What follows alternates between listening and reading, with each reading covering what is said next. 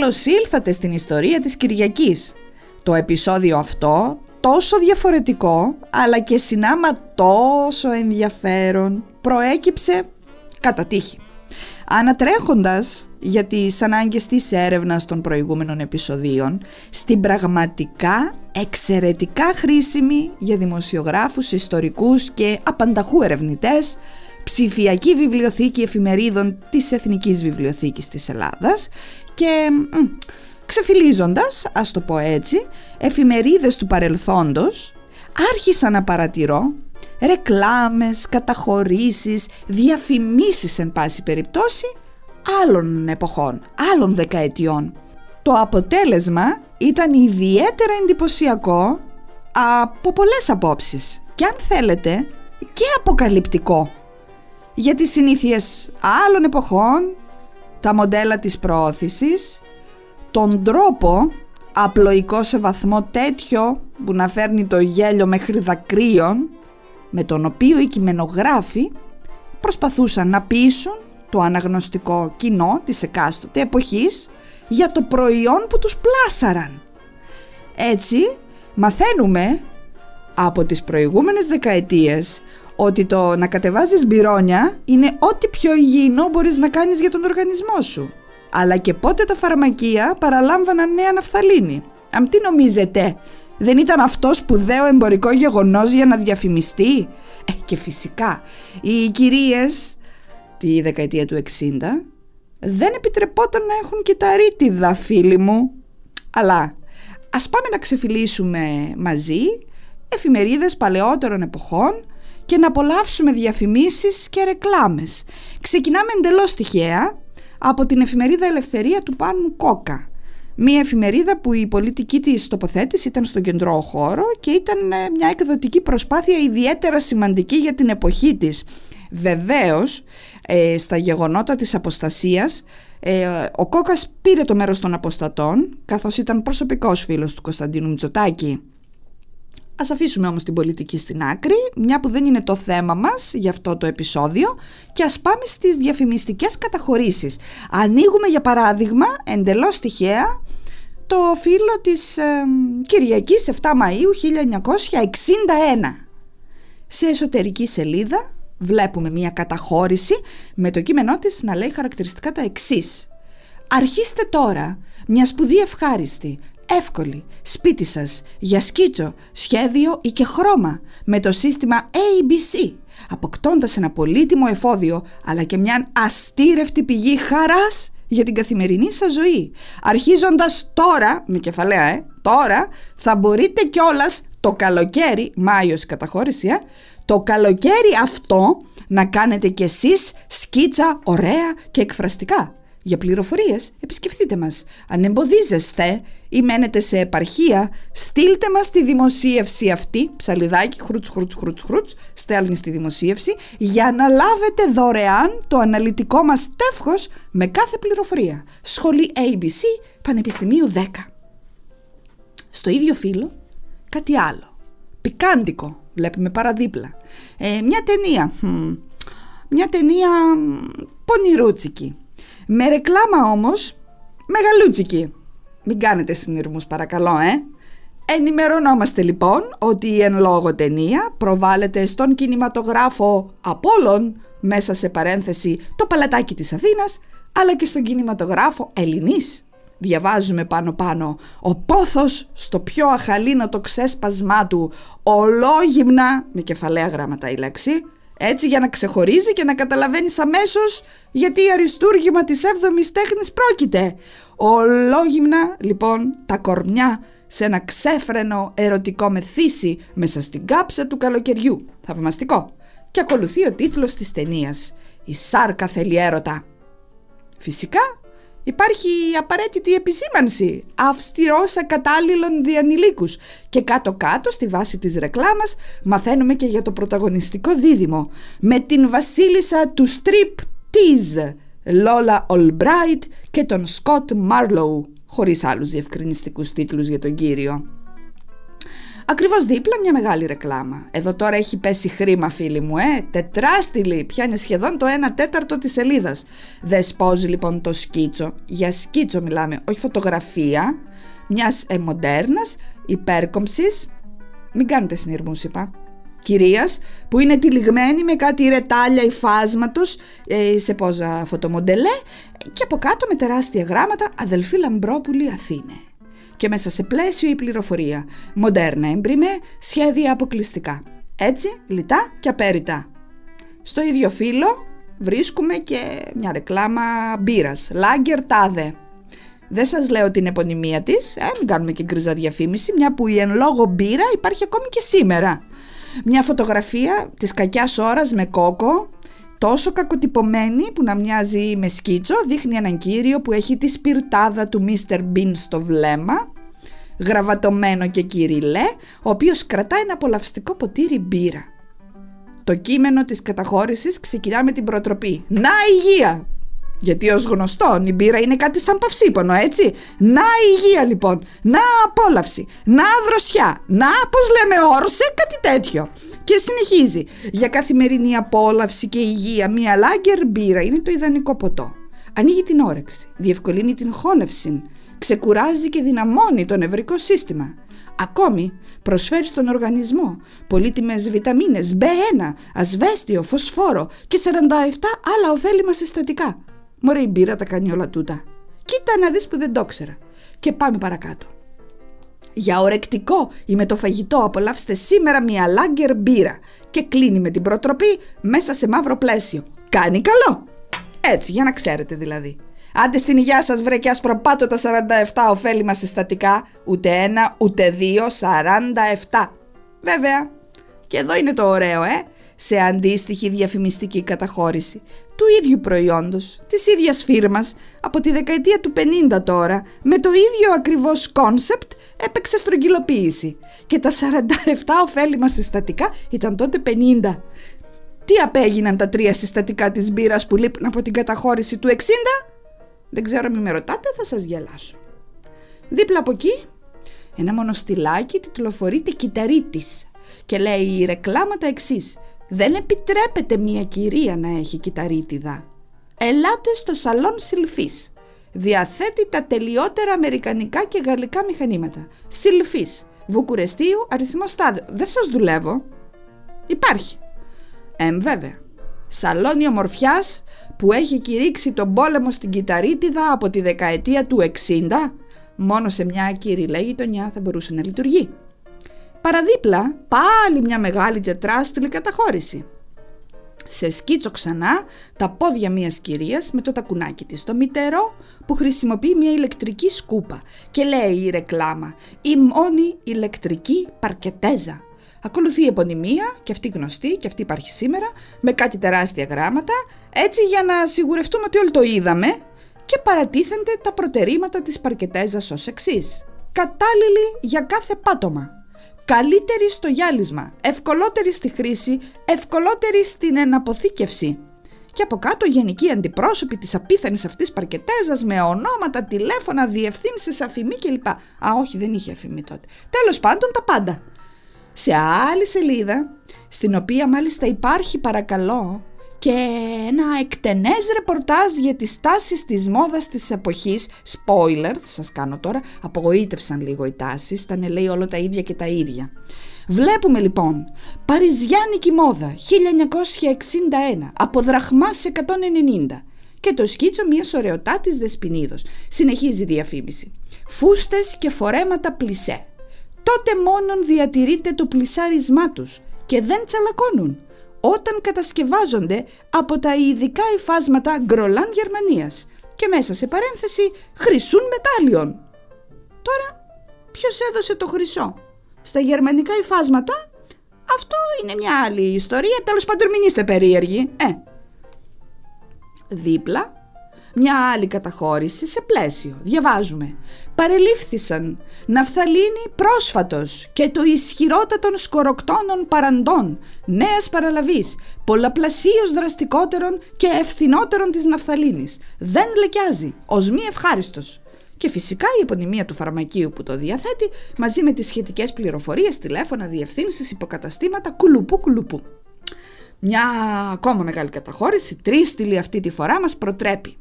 Προτιμάτε κι εσείς την ασύγκριτη και αγνή ελληνική τσίκλα τάδε από μαστί χιχείου, αρωματίζει το στόμα, διευκολύνει την πέψιν, περιορίζει το κάπνισμα. Τι λέτε ρε? Και αφού τα κάνει όλα αυτά, ενημερωνόμαστε πως είναι προϊόν της ενώσεως μάστιχοπαραγωγών χείου και πωλείται εις όλα τα περίπτερα της επικρατείας. Ας ανοίξουμε πάλι ένα άλλο φύλλο, εντελώς τυχαία. Αυτή τη φορά του ταχυδρόμου της Αιγύπτου, παρακαλώ, διότι όπως και να το κάνουμε, οι Αιγυπτιώτες μια χαρά το είχανε το ελληνικό μοντέλο, έτσι. Εξάλλου Έλληνες, τι άλλο. Στο φύλλο λοιπόν της Τετάρτης 8 Απριλίου 1959 εντοπίζουμε την ακόλουθη ρεκλάμα. Ναι κυρίες, πάνω ξεκούδουνα. Έτσι, για να ξέρουμε και πού απευθυνόμαστε.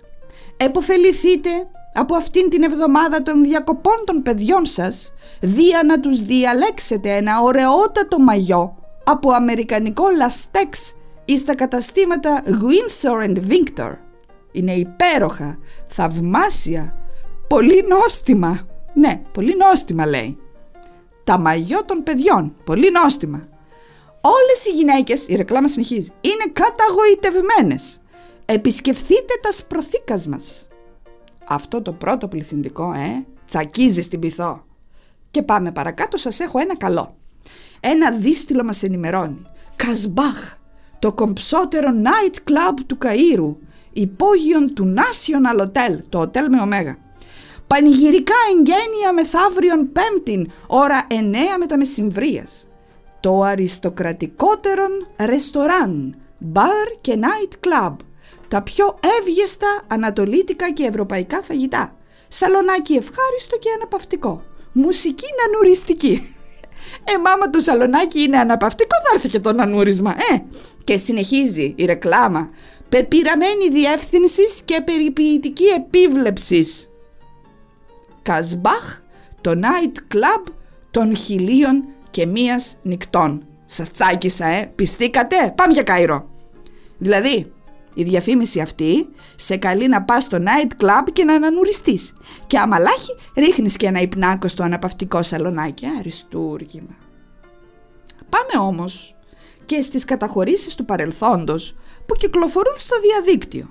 Χαρούμενη νοικοκυρά του 50 από αυτές τις κλασικές, τις βαμμένες, χτενισμένες του κομμωτηρίου, με την ποδίτσα υπερπαραγωγή, με τα φρουφρού και το ρούχο το προσεγμένο. Αμερικανιά, από χιλιόμετρο. Ακριβώς σαν τις Ελληνίδες νοικοκυρές. Κρατά λοιπόν στο σκίτσο που συνοδεύει την καταχώρηση με τρελή χαρά ένα τηγάνι που αστράφτει και γυαλίζει με το ένα χέρι και με το άλλο ένα πατσαβουράκι και υποτίθεται το τρίβει. Από την τριβή τώρα προκύπτουν κάτι άτεχνα κακοζωγραφισμένα κυκλάκια που υποτίθεται ότι είναι σαπουνάδα για το διαφημιζόμενο προϊόν που είναι καθαριστικό, όπως καταλάβατε. Και λέει η ρεκλάμα, θα σας τσακίσω τώρα, χρησιμοποίησε το νέον Ajax.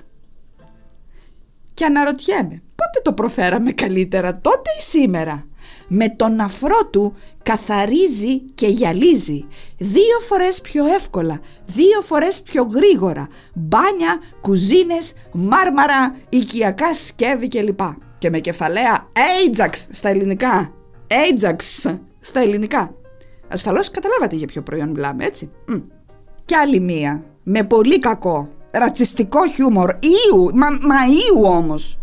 Στερεότυπη εικόνα, μαύρων ηθαγενών, ανθρωποφάγων τύπου, το έχετε έτσι, γυμνών με πρισμένη μπυροκυλιά. Μιλάμε τώρα για το στερεότυπο. Σταυρωτά κόκαλα στην κόμωση, το έχετε έτσι, και στη μέση δεμένος αλουκάνικο, ένας από αυτούς τους περιηγητές, μα λευκός φυσικά, αφρατούλης και τροφαντούλης, με μια αδιανόητη χαρά στη μούρη, δεδομένων των συνθήκων που βιώνει, έτσι. Τον έχουν λοιπόν δεμένο αυτοί οι άγριοι μαύροι κανίβαλοι, σε μια σύλληψη τουλάχιστον εξοργιστική, με τα σημερινά ξέκα πρότυπα, από άποψη κόνσεπτ, έτσι. Και λέει λοιπόν ο άγριος ηθαγενής στο λευκό εχμάλωτο, δώσε μας αυτό που ασπρίζει και θα σε λύσουμε. Και τι είναι αυτό που ασπρίζει και είναι και διαφημιζόμενο προϊόν? Κάμελ πολτός λευκών υποδημάτων. Κοπήκατε? Ναι. Μα έλεος δηλαδή. Θα μου πείτε, τις εποχές, τις παλιές, εντάξει, όλα αυτά τα στοιχεία, ρατσισμός, πατριαρχία, προβαλόταν με επίταση ως μηνύματα και παντού. Θυμίζω καταχώρηση από τη δεκαετία του 50 η συγκεκριμένη, όπως και εκείνη της νοικοκυράς που χαίρεται αφάνταστα να τρίβει τηγάνια, πατώματα κλπ. Καταχωρήσεις βεβαίως υπήρχαν και τη δεκαετία του 40. Μία εκπληκτική καταχώρηση εφημερίδας παρουσίασε η αγαπημένη φυσικά μηχανή του χρόνου, αν δεν κάνω λάθος πριν από διετία. Βεβαίως τότε οι καταχωρήσεις στη δεκαετία του 40 έτσι ήταν πολύ πιο απλές, πάντα σε σκίτσο, πάντα με μία τάση εξιδανίκευσης και οριοποίησης. Αυτή τη μέθοδο που ευθύνεται για τη δημιουργία προτύπων. Απλώς έχει αλλάξει η τεχνολογία, έτσι. Τότε το πενάκι του σκητσογράφου έκανε την ωρεοποίηση, τώρα την κάνει το φίλτρο του Instagram και του TikTok.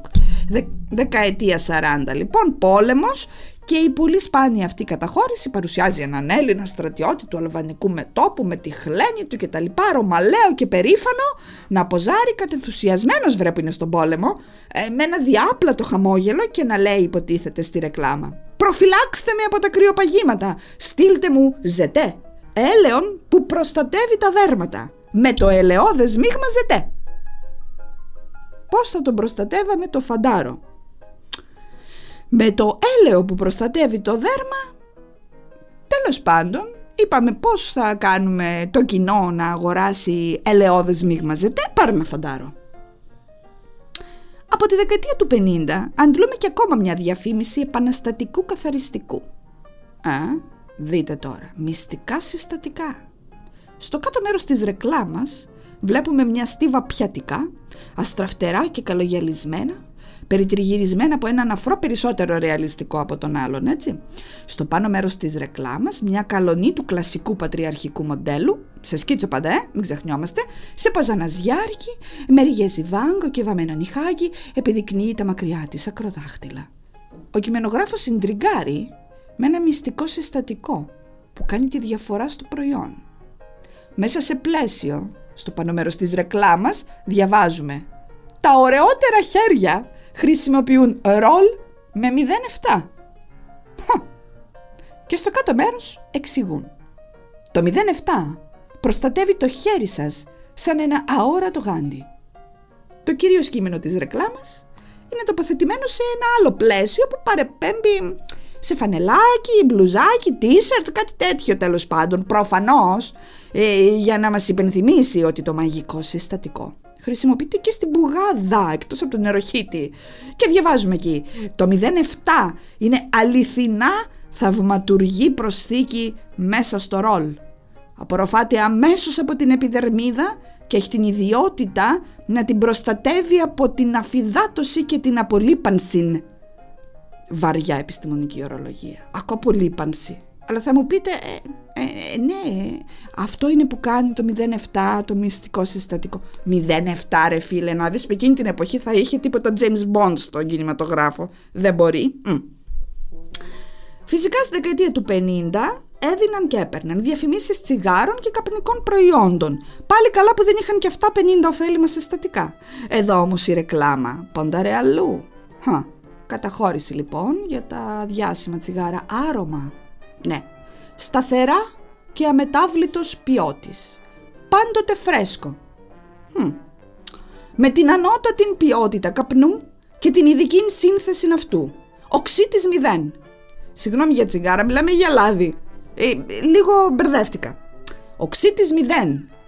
Στο κάτω μέρος της ρεκλάμας. Και όλα αυτά σε φόντο κόκκινο, έτσι, για να χτυπά το μάτι. Ναι.